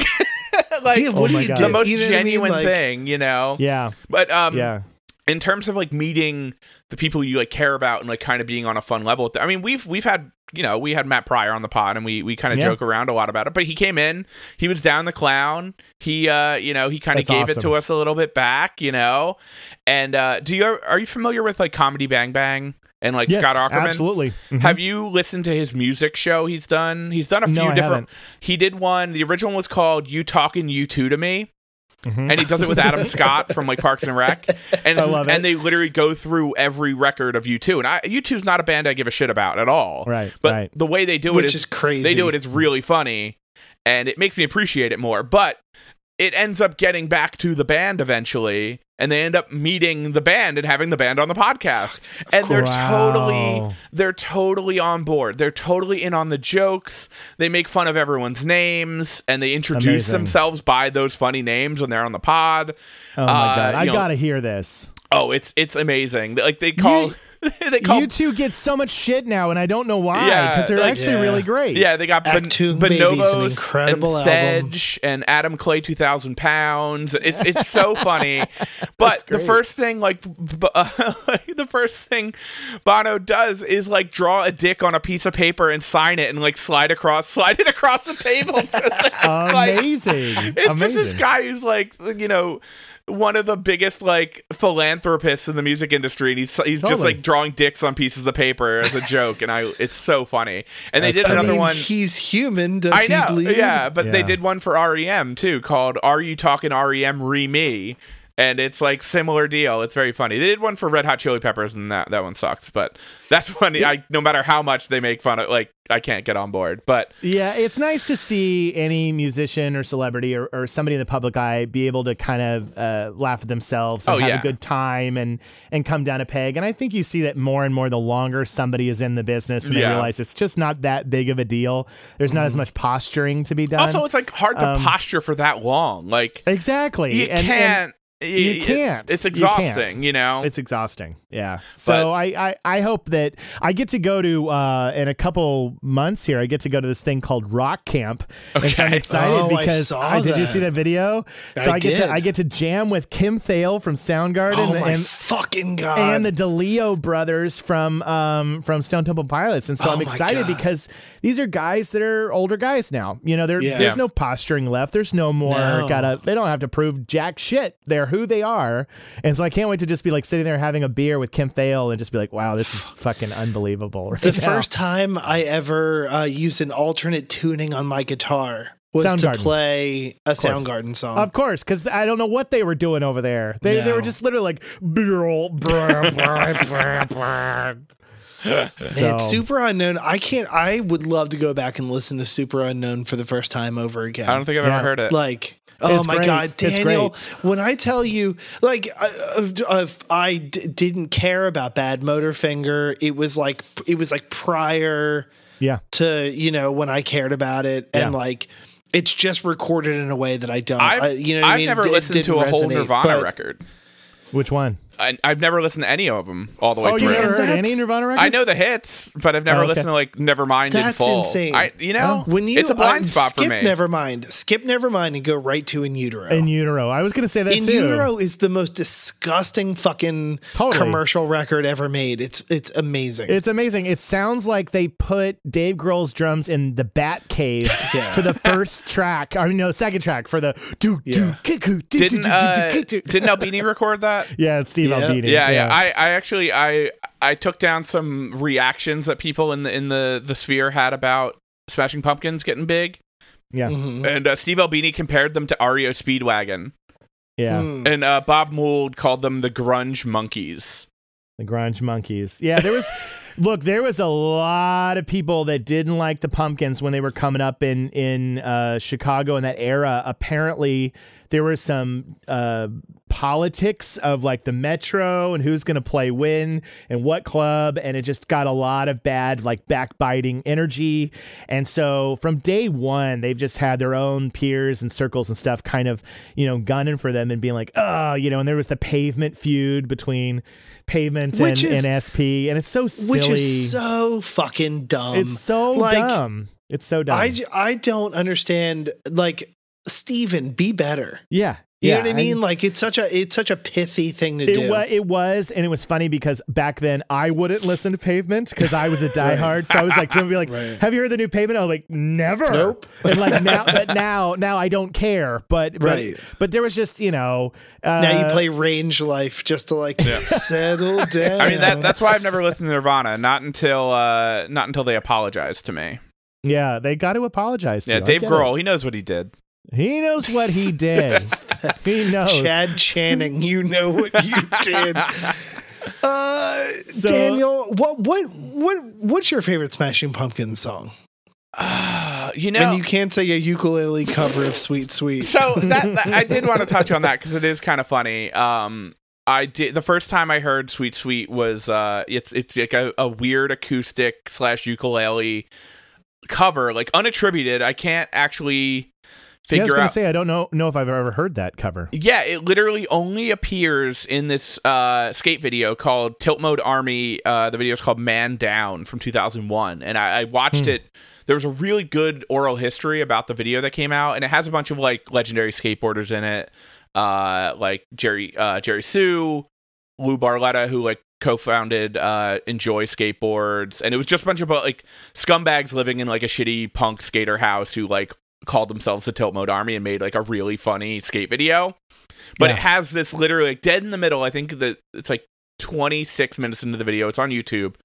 There's just this really weird. I was playing it when you joined the call earlier for Andrew, and it's literally like a skate video set to like a ukulele acoustic cover of Sweet Sweet, and I'm like, what the fuck is this song? Yeah, it's very like it's very like Ghost Mice. Yeah, it's really, it's not a good cover. It's like poorly performed, but that's part of also it's very good at the same time. And then it's that moment in time that somebody captured and like, I'm gonna put it right here in the video. And it has it's like the worst skateboarding song of all time, you know. But sweet, yeah. And I was listening. I found the Smashing Pumpkins version of it, because I didn't even know it was a Smashing Pumpkins song until I did it's research. 1 minute long. It's like a filler track almost. And I just something with it connected with me. It was right around the time I was going through a bad relationship, and I ended up putting it on a playlist that is kind of the soundtrack to a photo book I put out. So like I've listened to that song specifically, probably more than any Smashing Pumpkins song at this point, just by it being a part of this project. And but yeah, I think that is definitely up there, just because it's like this weird, like you said, like unassuming little filler track, especially after it comes after Silverfuck, right? Like it's literally your this transition from this 9-minute rock epic. You have this transition, and then you go into Luna, which is the most sweet, beautiful love song to close out a record on. And it's just this really unique piece of music. And Pumpkins is so much a part of my life that my son's name is Elliot. And when he was a baby, we would just go, sweet, sweet, sweet little Elliot. And we would change the lyrics for him. It's literally like a lullaby. Yeah. So, but I mean, I mean, obviously, like Disarm, I think might be my favorite song off this record. I think Mayonnaise is definitely up there. I didn't know until listening to this that like they were trying to do the rock arrangement the whole time, and like this was the first take. Or something. He was trying to do it like they were trying to do a full electric version, and then he was showing it to Butch playing on the acoustic, and he was like, well, we're gonna record it like this, obviously, and then that's where all the strings and stuff came I mean the strings and the bells, like they hit so hard. So I think I really, really like that. But obviously I like Tonight in like 1979. I mean the whole rest of that record can kind of fuck off outside of you mean Melancholy? Melancholy, here. Melancholy is a big album, and there's just too much. Like as someone who's like kind of like coming in at zero outside of the hits, totally. It's just like overwhelming in terms of there's just so much to get through. If you bought that out, I mean, here's the thing: if you time traveled back and you were 15, 16 years old. And you bought the album at midnight and you hit play on track 1 and you went all the way to the end, and then you did that like 20 times. Then it would read like a book. It would read like a story. And so you wouldn't get to chapters and go, what are we even doing here? You'd be like, well, we have to go to Tales of a Scorched Earth here because that's the only way we're going to get to, you know what I mean? It becomes a part of the journey. You don't need We Only Come Out at Night. Let's all be honest here. He played it this latest tour on stage, and it brought back memories, man. I'll tell you what. Well, let me tell you, I skipped it on the album back then. I would skip it back then because I'd be like, I'm not in the mood to hear this song. Right. But for some reason, you see it up on stage with the artwork behind him, and then everybody in the whole crowd starts going, "We only come out at night," and we're all singing together. Oh, I guess being in there. I suddenly like a wash came over me, and I was like, I'll never skip this song again. But here's why that's a weird. We Only Come Out at Night and like Stumbleina and like there's some songs Beautiful that I was just like, and the reason it's weird is because like where we get to my favorite Smashing Pumpkins song is that the Airplane Flies High box set has so many amazing songs on it. They're like, how did my favorite Smashing Pumpkins song is Set the Rated Jerry. Oh, it's an excellent song. Has always been one of the best. all the vibes I want. It's like so good. Jimmy's playing as quiet as nice you've ever heard a drummer play. Oh man, it's the most amazing song. But like when you listen, how did those songs not make the cut? Like how did God Said Sadly should have been, somehow on there. That would have been a great closing track. But I know. I hear you. It's the decision-making process to put an album together. You got Flood in the room. You got conversations being had. And so what decision are you making in 1995 as to why you got to have this and not these ones from Airplanes Flies High that you go, this is a really great song and it should be on the album. So I don't know, but it exists as it does now, right? It's like there is no changing the order of Melancholy. And so there's a little bit of it's like going back and watching a film that may have sucked or had a moment or a part in it, but now it's there, it exists, and you can't escape it. So now it's part of the process. Well, that's I think that's sort of my barrier of entry. If I'm going to have a serious conversation about like, you know, like Siamese Dream is my favorite record of all time. Like there's nothing better than that. And if I'm going to have a conversation with somebody about the Smashing Pumpkins, generally like that box set is like your barrier of entry with me. Yeah. Like, I don't know. So Dan, I'm going to need you to leave the chat.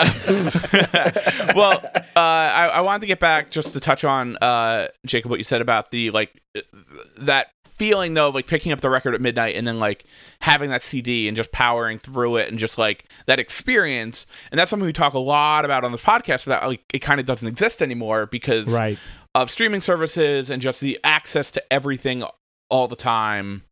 And, you know, it's kind of the burden of choice now. And, you know, that's the thing, like these records that we talk about a lot about on this podcast, and we have people on who talk about the same thing. It's like, this is one of the 6 CDs I had in my car.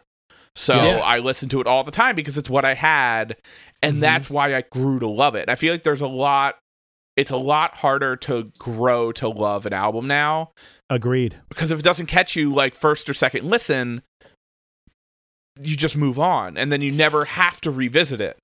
You know? Yeah, you now you could listen to any song at any point in time that you want the moment it comes out, thanks to streaming. And even VHS or DVD copies that you had of movies or albums, we had limited media. There's only so much you could buy. Oh yeah, so even if you were you paid $18 for a CD at FYE or something. You're gonna listen to the fuck out of that. You're gonna get your money's worth. You're gonna get your money's worth, even if you didn't think it was that great at first. You know that, and like you can't just get on the internet and see what this person has done today. You know what I mean? Like there's.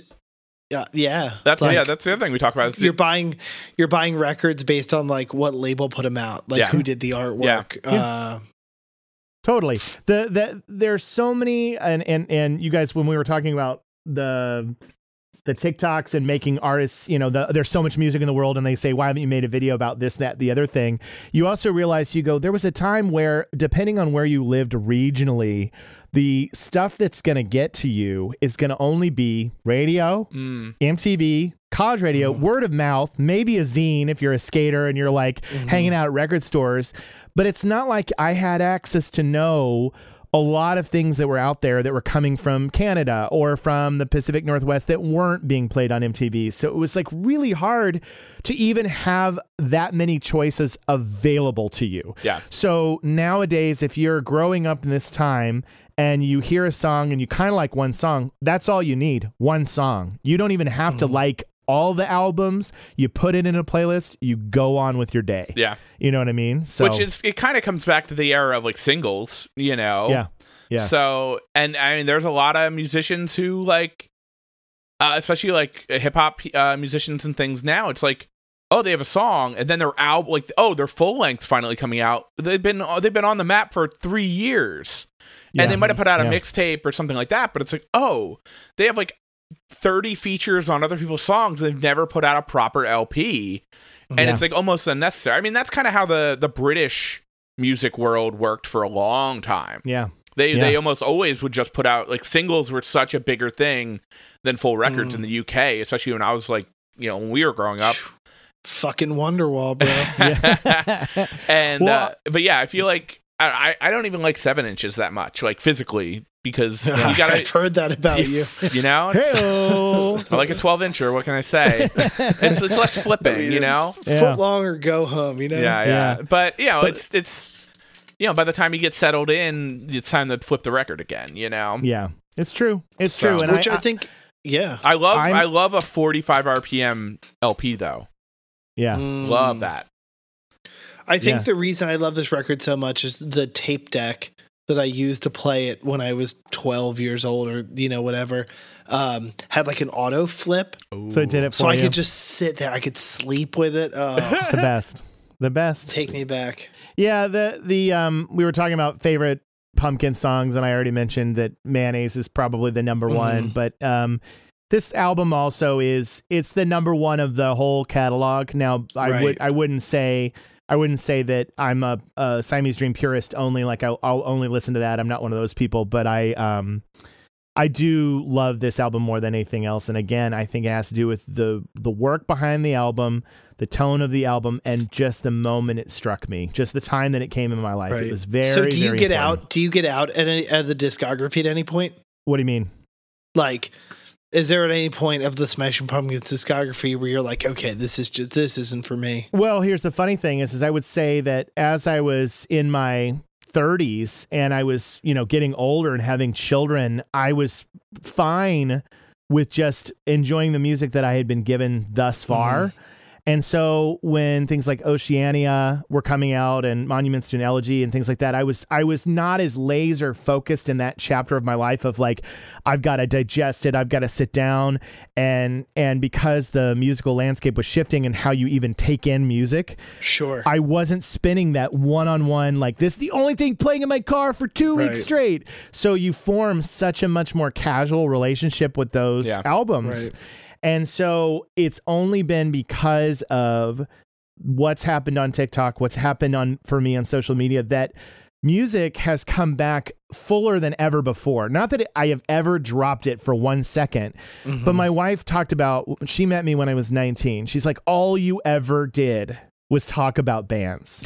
All you ever did was we'd be at a party and you'd be on some tangent, tirade, whatever about a band and just going on and on and on. She's like, I would come over and you'd make me another mix and you'd sit me down and you'd show me this. She's like, that's all you ever did. And so she's like, I think it's hilarious that here we are 20 years later, because I did stand-up comedy, acting, filmmaking, trying to make it in all these other arenas. So I'm sitting there listening to my music, but it's not a part of my day-to-day life. Sure. And so here I am 20 years later, and because I get to talk about it again, it's like I'm all of a sudden young again, and my zest and passion for consuming music has been quadrupled to like a magnitude it's never been before, because this is like what I enjoy to do as my hobby. Yeah. So yeah, it all comes back around. It all comes back around. It's really cool. It's very exciting. I mean, it's why I like doing the podcast. I get to listen to even stuff I don't like. You know what I mean? And it's nice to take in. Yeah, I'm one of those people, like, I'll find a record and I'll listen to it just over and over again. You know what I mean? Like right now I'm in a heavy Yankee Hotel Foxtrot thing. It's like pretty much the only thing I listen to right now. Love it. And then like something will come along that like is a palate cleanser before I move on to the next thing. Yeah. I mean that is what's so nice about the podcast. We talk about that a lot as well. It's just like, there's a lot of stuff that like just flew under our radar at the time, or was like, Norm made us listen to Slayer. That was fucking wonderful. So much fun. We had Norm on from Texas Is the Reason. Yes. He and I just recently, he saw my video that I made about Texas, and then he commented and shared it. I was like, this is another way that it's so insane. Yeah. So And what a sweet, he's such a sweetheart. Fella. It was so good. But so he played Slayer for you? Is that what you said? He wanted. We talked about Slayer, Rain and Blood, and then he gave us like a crash course on. He's like deeply researched in like the black metal scene. I love it. It's so I would cool. never know that about him. I know, it's a fantastic episode for that reason alone. Like I need to go listen. You would never expect it, and he's so like he's reading books on it. He's doing the research. It's really cool. I love it. I think he was even like translate. Like, I don't know. It's crazy.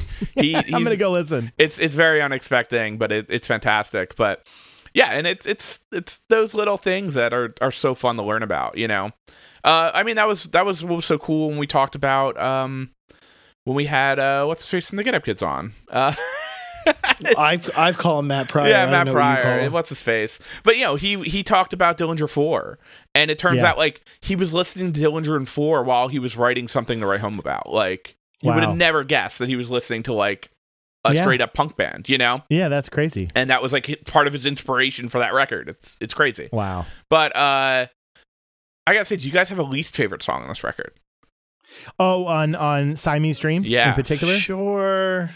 Sorta. I gotta say, Hummer. That Get out of here. Hummer's like my maybe good one. second favorite song. That intro takes me out. Love it. Yeah. Oh, it's so good. I love it. I love it because the dreamy ending. The dreamy ending It picks back up for sure, but that weird. It just feels like they're hitting the brakes. It doesn't quite fit. I don't know what is making that kind of hip hoppy kind of sound to it. Yo, it was of the time though. Like, yeah, for better or worse. I don't know. The drum when the drums kick in, it gets a little bit of a groove back into it, but yeah, I don't know. It just feels weird. When's that come after? It sounds like in it comes Hummer. right that comes after Today. Like it's such a you go Cherub Rock, Quiet Today, then Hummer. Yeah, and Rocket. You know what I mean? Like, oof. But yeah, I don't know. I feel like one after the next. It's just a weird vibe coming after Today. You know? I love the ending. It's that song is so good. The whole album start to finish is so good, but I was gonna say my one is probably Today because it got played to death. Yeah, and so that's even me saying it's my least liked, but I still like it. It's just the one song that I was like, I've heard Today enough in my life that I don't need to hear it because I know it backwards and forwards because that one was the one played. Every other song in the album I would choose before that one, but I would still choose Today eventually. You know, mine. I think I feel so bad even saying it. I have been known to skip Space Boy. Yeah. I think that sometimes.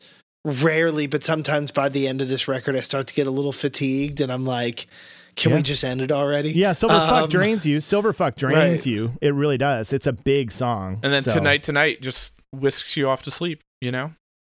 You mean Luna? Oh, Luna. Yeah. Luna. It does. Luna would put you. You leave Silverfuck, you go Sweet, and then Luna. Yeah. I can understand why you had that tape deck, and you just would be like, here we go. Here we go. Yeah. Sweet puts the pins up, and then Luna just takes them right down. You know. Yeah. I think there was a period of my life where I would have said "Quiet" is my favorite song. Interesting. Like on the record. Yeah. And only after watching Euphoria. Which I did last night again. It's fucking so good. It's so good. It's like GoPro footage on that video, and you're like, did they even have GoPros back then? But they have them like cameras mounted on the edges of the guitar, and you're like, this is so cool. I've never seen this before. When you watch Billy Corgan solo, he solos with like his entire body in a way that is so not douchey. Yeah, I think that like it would be real easy to go real like you know. John Mayer, and he doesn't like kind of like get some Steve Vai mouth movements, right. You know, like he's like humping the air, but like watching Steve Vai solo like while seated, like kicking up the wingtips. Oh man, glorious.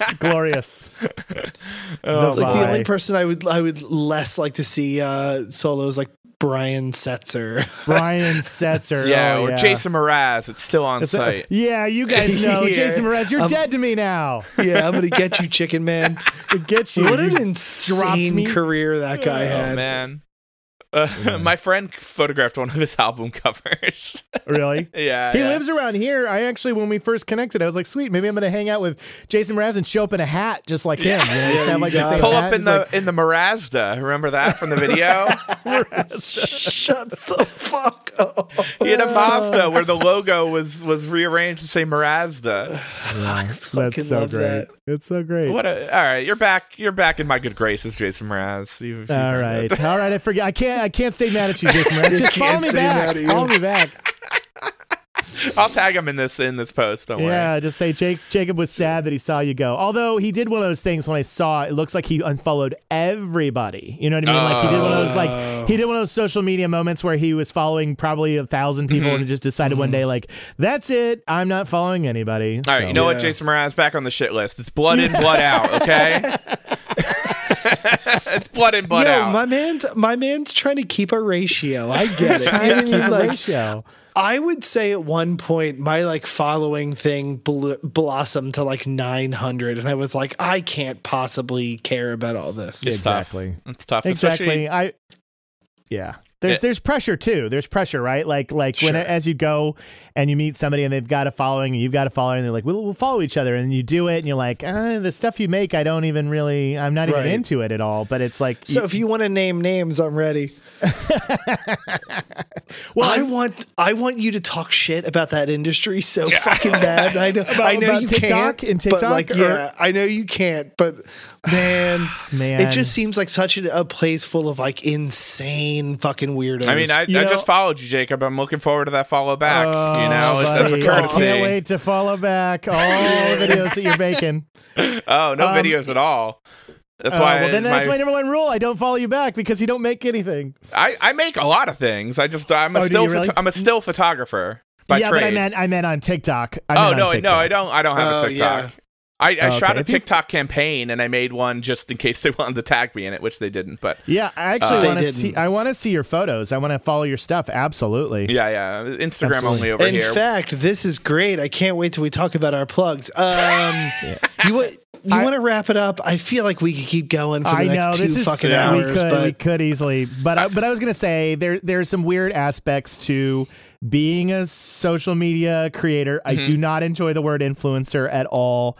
But most of the people I'm meeting that are our age, our peer group, they seem to be really wonderful. Like I've gotten some good friendships where we've gone and grabbed beers or seen a movie, and especially they live out this way. I've had some amazing crossovers. I don't know if you guys have checked out Patrick Hicks' music stories, but he's awesome. He does like kind of biography stuff. Allison Hagendorf and I have gotten to be good friends, and she's kind of, was in the Spotify group there for the longest time. And Tim David Kelly, who has this band called Kicking Harold, he and I have gotten to be buddies. And so there's like a lot of good people, but there is a really unusual influencer arena of people that I don't want to be introduced to at all. And gonna stay away from them. I've dealt with some of that world, and it's a whole different world, it's a whole different language, and there is a weird like air of arrogance to it sometimes. It's and like as someone who's been in the photo industry for over a decade now, like arrogance gets you nowhere. It might get you somewhere in the short term, but like rallying behind each other is what keeps people going through the long run. 100%. And like I have a nice circle of other photographers and creators that like, I can't cover a job, but I can recommend you someone, and it keeps the work inside your circle, and it's a good way to navigate the world for sure. Is building up each other instead of like trying to undercut everybody else. It gets nobody anywhere. Man. And that's our message for 2023. Yep. Be a good Jacob, person. What do you have to plug? I've got some exciting things on the horizon this year. It looks like I'm going to be doing some coverage for Spin, which is exciting. There are some tours that I think will be coming up this year that hopefully I'll get to do like some content, always working to collaborate.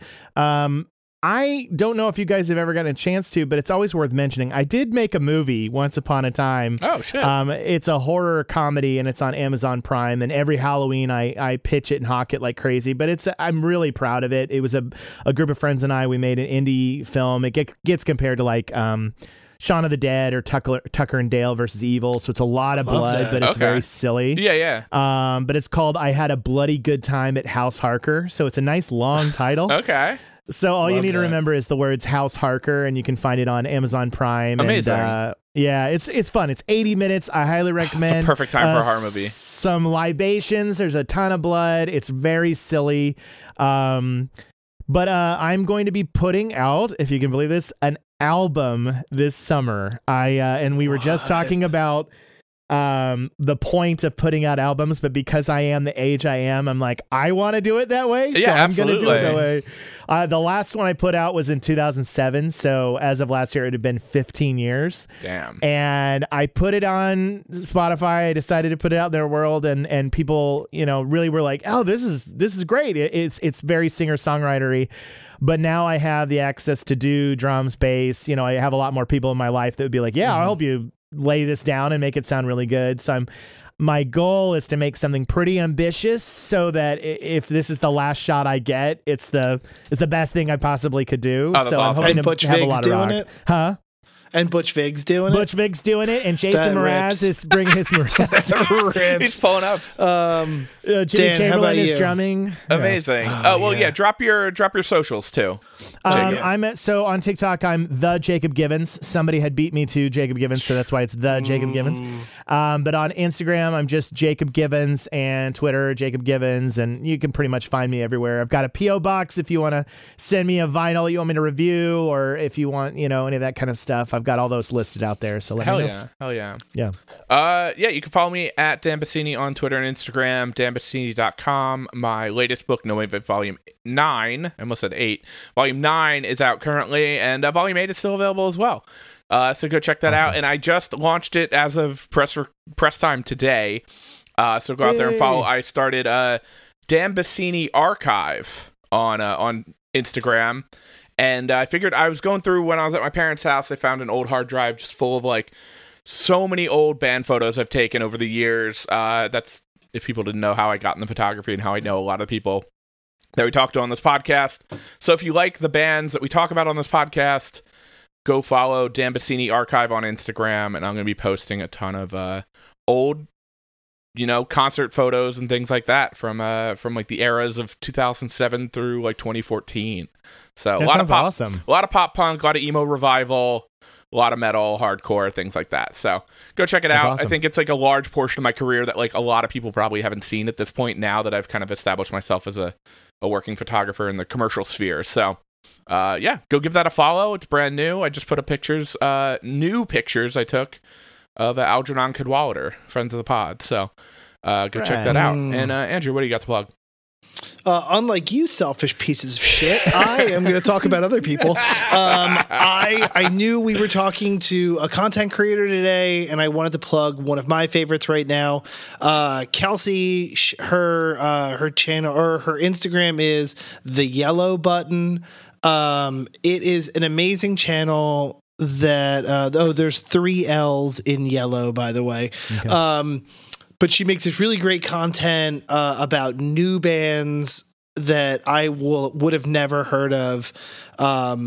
She also has a radio show, nice. And her taste is immaculate. So the Yellow Button, there's 3 L's in there, and also a new Fireworks record came out. Friends of the pod. Yeah, Higher Lonely Power. It is one of the most ambitious records by a band. You can't even call them a pop punk band anymore. This awesome. Record is absolutely unbelievable. So Kyle and the crew, it's great. If you want to follow the pod, it's at Run Into the Ground on Instagram. On Twitter, it's at Run in the number 2 the ground.